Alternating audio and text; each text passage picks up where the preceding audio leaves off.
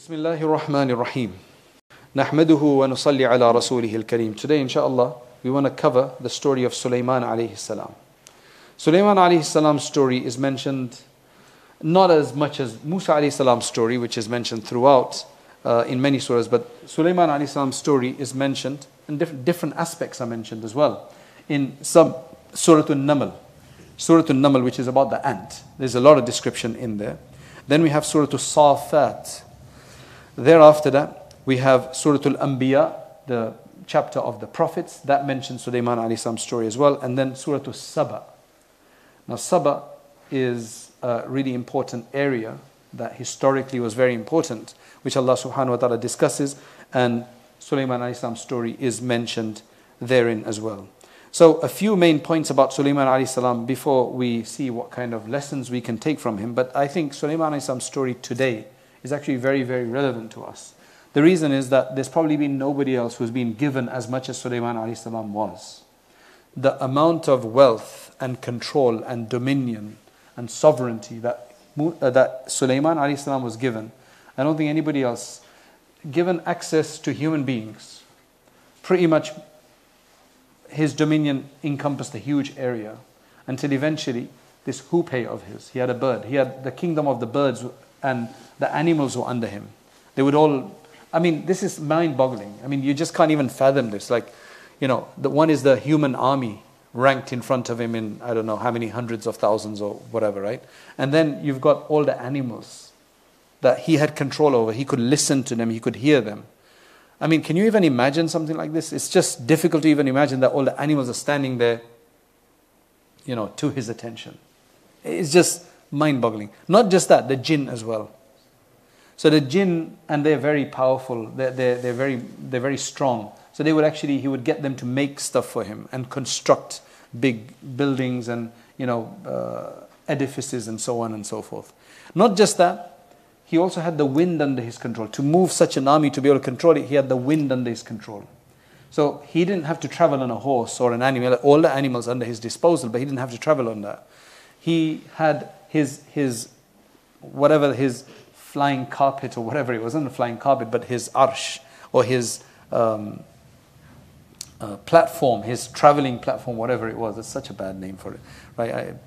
If we could have a better name for that, his traveling car or vehicle or whatever it was, it would be وَرَوَاهُهَا غُدُوُّهَا شَهْرٌ وَرَوَاهُهَا شَهْرٌ. The wind would do that just the morning time, would do a month's journey. So he could, in those days by walking or on horseback, right, which would probably be the fastest animal they would travel on. How much of a distance can you cover in a month on a horse, for example? The wind could do that in the morning, and in the evening you would come back. So you take a flight out in the morning and flight back in the evening, right? Subhanallah. And that's exactly what happens with flights today.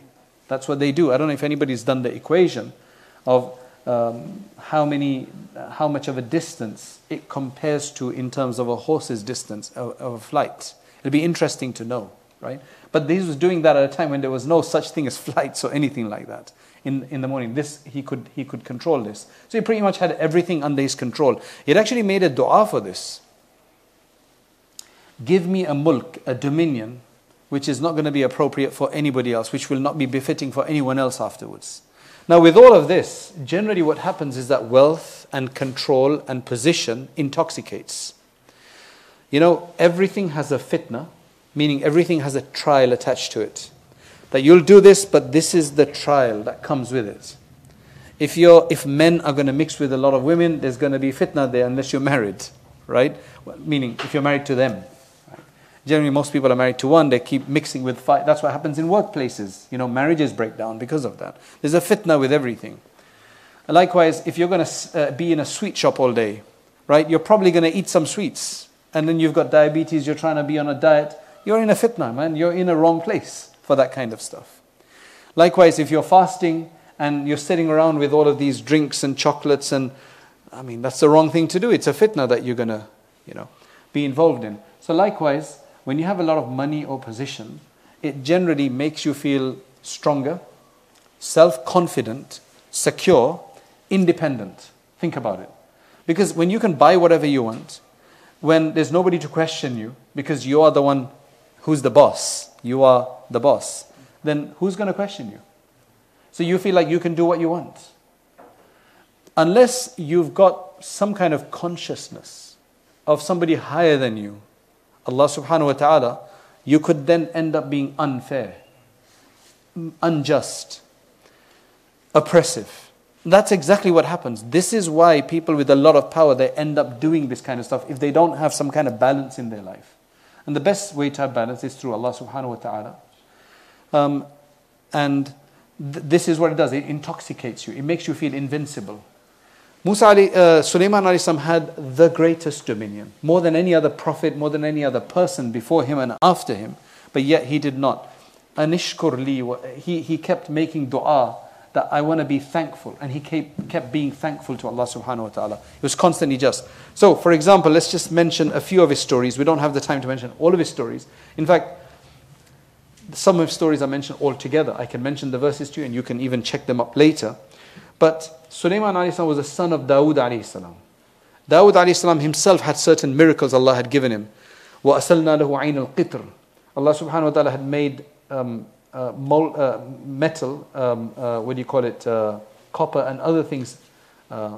He was able to mold them to his way, and he used to make coats of armor with it. That was one of the ways he would do that. Number two, he had a very good voice, right? And people would just be amazed by his voice. Sulaiman alayhi salam became وَوَرِثَ سُلَيْمَانُ دَاوُدَ. So Dawood alayhi salam, we already know about him. He's one of the mightiest prophets among the Bani Israel. They were prophets to the Israelites. Sulaiman alayhi salam becomes his inheritor, and Allah gives him a lot more. There was a story that took place about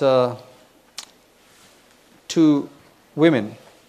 One of them had a young child. It was her child. There was an older one, there was a younger one. The older one hadn't had a child.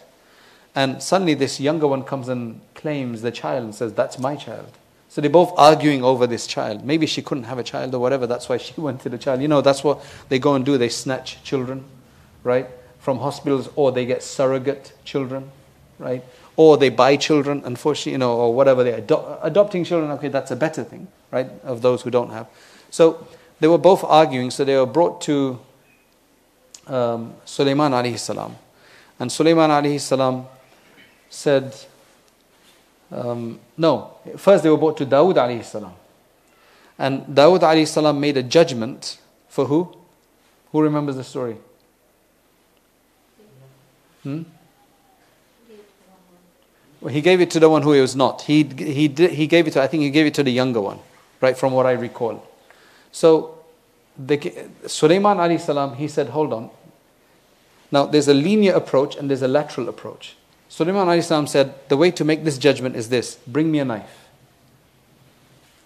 Right? Now it's got nothing to do with this story and nothing to do with the case. He says, bring me a knife. So now both of these women are watching what's going on. So he says, okay, what I'm going to do is, since you're both claiming it and none of you have proof, let me slice this baby in half. And I'll give you one half and I'll give you one half. The older one at that moment said, no, just give it to her. It's hers, give it to her. Now, from that, he figured out that it must be for the older one, because she's got more. It's not like that other one didn't care for the child, but it's just this one spoke out first. So the idea was that this is my child. I'd rather keep the child alive than to get half a child and let him be killed. It's a lateral approach. It's another way of thinking. And Sulaiman alayhi salam had that understanding. Now, one of the occasions there in Surah An-Naml, the reason why this whole surah is called Surah An-Naml is the story of the ant. You can go and read it. It's from verses 16 to verses 19. You can go and check that out for yourself and read it in detail, because we don't have the time to go into all of that detail. But it says that once he's going in his glory with all of his forces and everything, and suddenly, because he was able to hear. What does it mean he was able to hear? He was able to hear and understand. Scholars, if you look at the tafsirs, they have all of these opinions of exactly how was he able to learn the language? Did he know how ants spoke? Did he know the alphabet as such, or whatever the noises they make? And what's really interesting is that the ant is a very, very interesting creation of Allah subhanahu wa ta'ala itself. Okay? So they have different views, different opinions. Allah gave them an understand. They could perceive from there what they're saying, or they actually knew the language, or whatever. Allah knows best, but we do know that he understood it. Because it says that as he's going, there's an ant hill, and there's some ants there scurrying around. And suddenly an ant says to the others, Namla, just one single ant says that, look, you better get into your hollow in the ground, because when they're not going to check it, they're too big, they can't maybe even see it. They weren't necessarily complaining, it was just being cautious. Scholars have discussed that, are they complaining or are they just being cautious?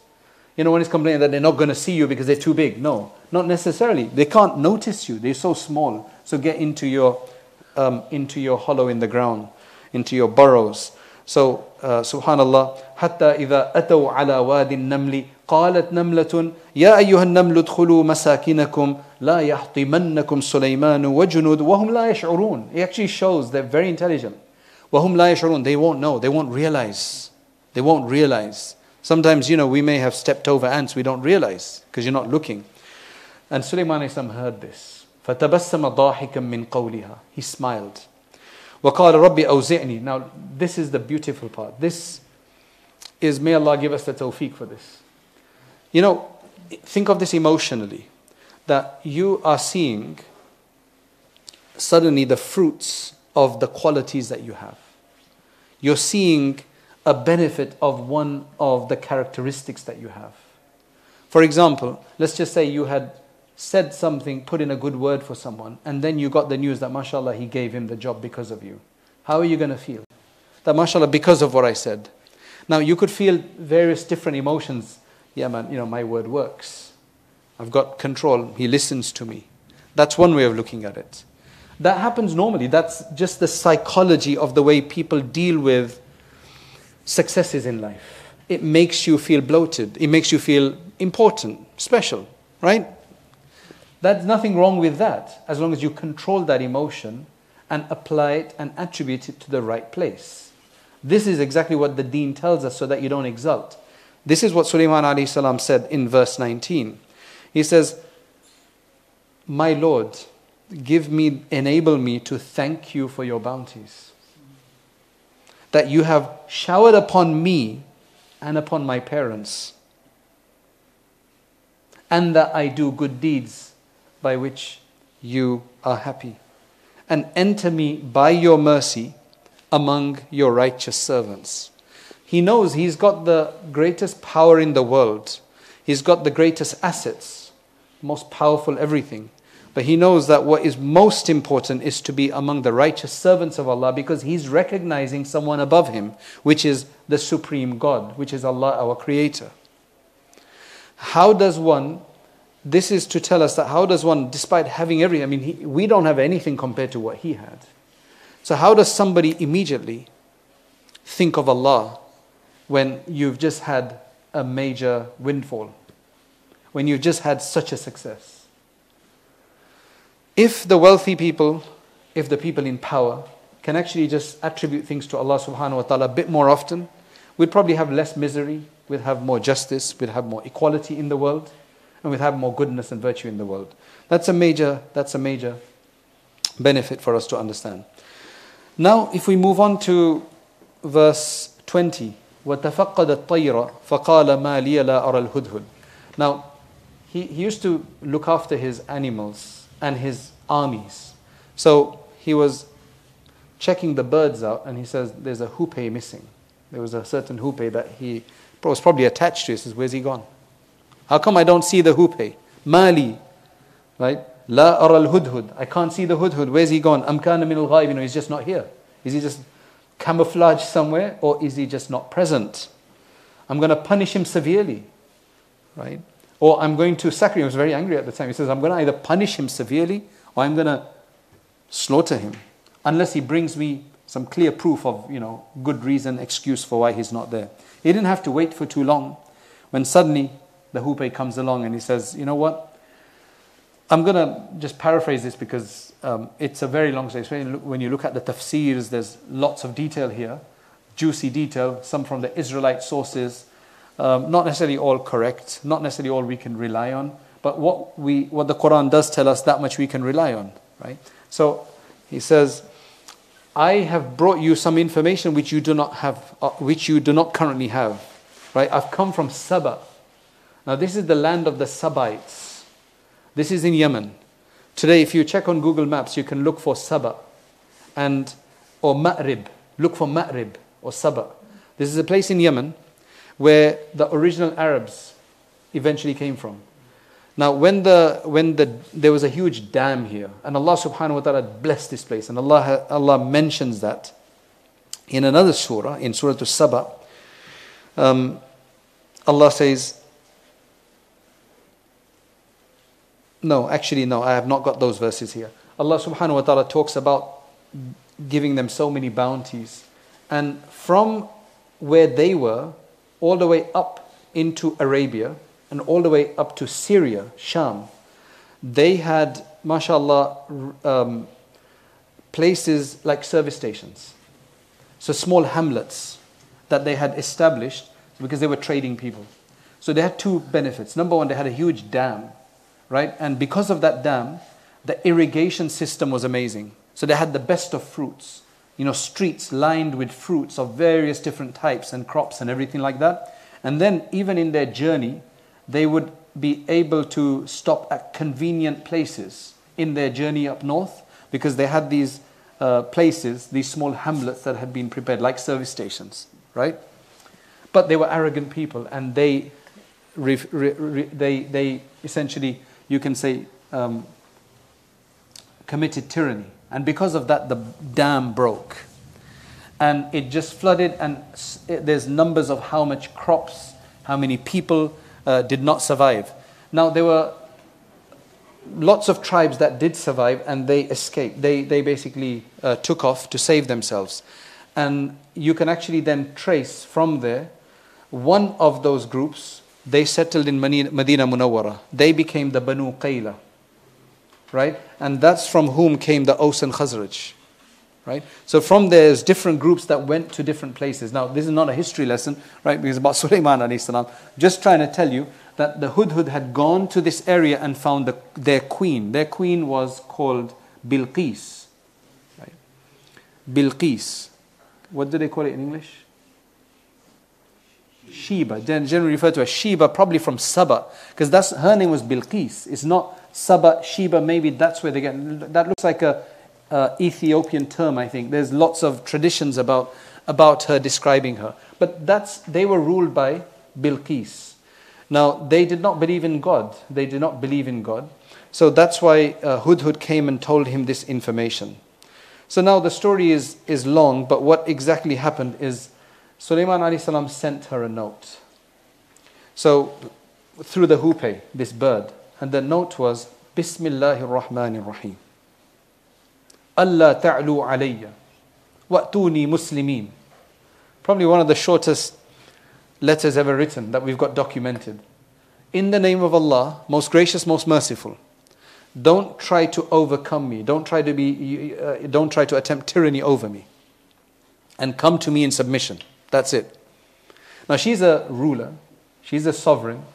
So when she gets this, she's like, generally when people get those kind of things, like the leader of the Persians at the time, the Khosrows, at the time of the Prophet ﷺ, he was so arrogant, he just tore the letter up. He didn't realize that this is coming from somewhere, you better be careful. Nobody writes letters to you like this unless they mean something and they have the power of something. So she consulted. You can tell she was a decent person. She was consulting. What should we do about this? Now, how did the tafsirs, they mention that, how does Hupay get this letter to her? She's constantly well guarded. It says that she was in her room, in her private chamber, and there was a window open. So what he did, she was sleeping, so he went in from there and he dropped the letter there, right? And then he sat there waiting for her. When she woke up, she's like, where did this come from? I'm guarded. Nobody can come in here. And then she's looking around, suddenly she looks towards the window and sees the hoop and realizes, and then looks at it. So it's all quite amazing the way it was. It was quite incredible for her. She makes a mashwara and she says that, look, if this guy is a king, the person who's telling me to come, if he's a king of the world, like a normal, not really God and all of this claim that he's making, then let's figure this out. So they decided to take some huge gifts and send them. Because if he's a worldly person, gifts are, yeah, that's exactly what I want. right? So he would be happy with that. And Sulaiman alayhi salam said no. فَلَمَّا جَاءَ سُلَيْمَانَ When they came with that to Sulaiman alayhi salam, the delegation, not Sheba, she did not come, the Bilqis, it was her people. قَالَ أَتُمِدُّونَنِي بِمَالٍ Are you trying to increase me in wealth, that Allah has given me so much? You're trying to add to my wealth? فَمَا آتَانِيَ اللَّهُ خَيْرٍ Whatever Allah has given me is much more superior. مِمَّا آتَاكُمْ بَلْ أَنْتُمْ بِهَدِيَّتِكُمْ تَفْرَحُونَ You be happy with your gift. You be happy with it. You enjoy it. Irji ilayhim. Now go back to them. Return to them. فَلَنَأْتِيَنَّهُمْ If you understood Arabic. Those who understand Arabic. These are very mighty words. They sound awesome. Even in Arabic. Irji ilayhim فَلَنَأْتِيَنَّهُمْ بِجُنُودٍ لَا قِبَلَ لَهَا You can only appreciate that in Arabic. We're going to come to them with such a force, such an army, that there's no comparison to it. There's no defense for that kind of an army. Right? And وَلَنُخْرِجَنَّهُمْ مِنْهَا أَذِلَّةً وَهُمْ صَاغِرُونَ These are words of jalal and might. And we're going to evict them out of there, and they're going to be humiliated. La ilaha illallah.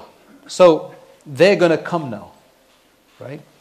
And as she's on her way, I'm just cutting the story short. As she's on her way, Sulaiman alayhi salam had heard, right, the news about this new kingdom, and heard that she had this really amazing throne. And there's descriptions in the hadith, in the tafsirs and so on, as to why it was so great. It was majestic, and it had this many pearls on it, and all the rest of it. I'm not going to go into that. It was an amazing throne, right? So Sulaiman alayhi salam, he's got everything at his disposal. He says, قال يا أيها الملأ أيكم يأتيني بعرشها قبل أن يأتوني مسلمين Which one of you can bring me her throne? Now think about Sulaiman alayhi salam. Most likely he's in Jerusalem. He's in the Holy Lands, right? There are two opinions about this, but the stronger opinion is that that is where he is. From there, you have to come all the way down the Arabian coast to Yemen, pick up a throne that is heavy, and bring it back. How long is that going to take? Now they've already set off. And he said, now bring me a throne. And before they left, this throne it looks like an item of pride for them. So they had locked it up in some serious security. Who's going to bring it for me? So that's the interesting story here. قال عفريت من الجن One of the jinn that were at his disposal, he says, أنا آتيك به قبل أن تقوم من مقامك I will bring it to you before you can stand up. So before I could stand up like this, it'll be here. That's fast enough. I'm just wondering, from a perspective of physics, how can you do that? You know, the law of resistance and all of this. How do you get a throne like that and first go so fast, travel so fast, come back within a few seconds? How is that possible? Right? But this jinn could do it. Right? I've got some ideas about this. I'll explain. وَإِنِّي عَلَيْهِ لَقَوِيٌّ أَمِينٌ Now I am fully able to do this, and I'm trustworthy, I'll bring it. قَالَ الَّذِي عِنْدَهُ عِلْمٌ مِّنَ الْكِتَابِ Now remember, I talked about Ismullah al-A'zam, right? The mighty name of Allah. There was somebody this is not necessarily Ismullah al-A'zam. He says, the one who had the knowledge of the book. This is Asif ibn Barkhiyya, apparently, right? Who was there. He had certain formula, that he had some knowledge by which he says, أَنَا آتِيكَ بِهِ قَبْلَ أَن يَرْتَدَّ إِلَيْكَ طَرْفُكَ How much faster than before you stand up? Like how much more faster? He said, I can get it for you before the blink of an eye, before your eyelids move. I mean, that's just, This just shows you the might of Sulaiman alayhi salam. It just goes to show that the person has so much at his disposal, literally, right? To transport a huge chunk of whatever it was made of from there to here. And there it was. فَلَمَّا رَآهُ مُسْتَقِرًّا عِنْدَهُ And then suddenly he saw it in front of him. Again, قَالَ هَذَا مِنْ فَضْلِ رَبِّي Subhanallah. A person's connection with Allah, this is what I revel at. Not at what he had at his disposal, that is there. Right? But how he can relate this to Allah each time. He sees it in front of him. Oh yeah, wonderful. MashaAllah, you did wonderful. No. هَذَا مِنْ فَضْلِ رَبِّي This is from the grace of my Lord. And then he knows it's a fitna. He knows it's a test. He says, لِيَبْلُوَنِي أَأَشْكُرُ أَمْ أَكْفُرُ So he can test me to see if I'm going to be grateful or not. So he's like, no, I know the test here. Not only am I fulfilling the test, I know it's a test and I'm saying it's a test. That's presence. That's what you call ma'rifat of Allah. That's what you call real knowledge about Allah and real connection with Allah. You know what you're doing. You know when you need to be talking about Allah and thinking of it. You're thinking about Allah. The only person who can do this is the one who thinks of Allah all the time. Otherwise, this is so distracting. It's so amazing that it'll be distracting to you, right? You know, like if you've been trying to do something and suddenly it gets fixed, you're like, oh, wonderful. You know, it's got fixed. You're like just elated by that in that moment. You know, people with thinking about, alhamdulillah, it must be, because what it is, they are always in the back of their mind, they had Allah. Allah's going to allow this to happen. Okay, I'm using means, right? Because Allah is not like, I just make dua and it's going to come here. He could do that, but I have to take means. But he's constantly thinking about Allah. So then when it happens, it's Allah. So there it was. Anyway, he put it there, he had it changed slightly. Just slightly changed. قَالَ نَكِّرُ لَهَا عَرْشَهَا نَنْظُرْ أَتَهْتَدِي. The story goes that the jinn were frightened. Sulaiman a.s. didn't have any children at that time. And the jinn, they knew that Bilqis is very beautiful. If he gets married to her and they have children, then they're going to stay under control of his children. They wanted to get out of this. So they apparently sent a rumor that she's very ugly. Or she's, no, not ugly. She's got hairy feet or bad feet or legs. And the other thing said that she's not very intelligent. Subhanallah. Something like that. You find that in the sources. It's not in the Quran. That part is not in the Quran. So Sulaiman wanted to test her. So he said, okay, نَكِّرُ لَهَا عَرْشَهَا نَنْظُرْ أَتَهْتَدِي. Will she be guided and understand it? So when she came and the throne is there, said, قِيلَ لَهَا. Somebody said, is this your throne? أَهَكَذَا عَرْشَ. No. Is your throne like this? So she said, كَأَنَّهُ هُ. It is as if it is it. It is as if it is it. So it's a very good answer. Like, I'm not saying it's mine because like, how do you get a physical body like that up to here by this time? But it's exactly like it. So then he had this glass palace constructed, and he had the bottom part of it filled with water, and there was a glass on top of it. So if it was so clear that you couldn't see the glass, you thought it was water. You know, he had all of this at his disposal, all this technology. So he said, okay, udkhuli sarh. Go and enter into the palace. So as she's going there, she thought it was water.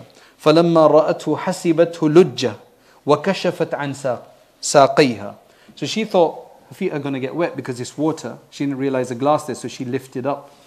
And he saw that, no, actually, it's not what they're saying. And there's different opinions as to exactly what it is. Said that she did have hair there, but then he found a way to remove that. And there's lots of, I don't want to get into that. But the main thing is, Sulaiman a.s. told her, no, إِنَّهُ صَرْحٌ مُمَرَّدٌ مِّن قَوَارِيرٍ. This is actually a palace made of glass. So then she said, that's when she declared it. That's her test done. Right? And she got her consciousness about Allah subhanahu wa ta'ala. قالت ربي إني ظلمت نفسي وأسلمت مع سليمان لله رب العالمين. She said, my Lord, I have wronged myself.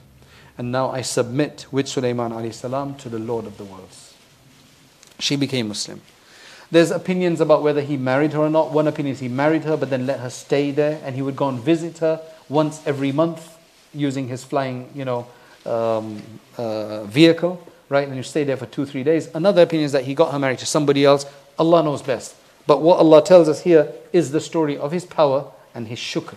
And that is the lesson we take. We don't have much power, to be honest, but we feel like we have some power and security and mashallah means at our disposal. May Allah subhanahu wa ta'ala make us of the shakireen. May Allah make us of the thankful ones and never let us be of those who are not thankful. With this story that we have, may Allah bless us all. Wa akhiru da'wana anil hamdulillahi rabbil alameen. The point of a lecture is to encourage people to act, to get further, an inspiration, an encouragement, persuasion. The next step is to actually start learning seriously, to read books, to take on a subject of Islam and to understand all the subjects of Islam, at least at their basic level, so that we can become more aware of what our deen wants from us. And that's why we started Rayyan courses, so that you can actually take organized lectures on demand whenever you have free time, especially, for example, the Islamic Essentials course that we have on there, the Islamic Essentials Certificate, which you take 20 short modules, and at the end of that, inshallah, you will have gotten the basics of most of the most important topics in Islam, and you'll feel a lot more confident. You don't have to leave lectures behind. You can continue to leave, to listen to lectures, but you need to have this more sustained study as well. Jazakallah khairan. Assalamu alaikum wa rahmatullahi wa barakatuh.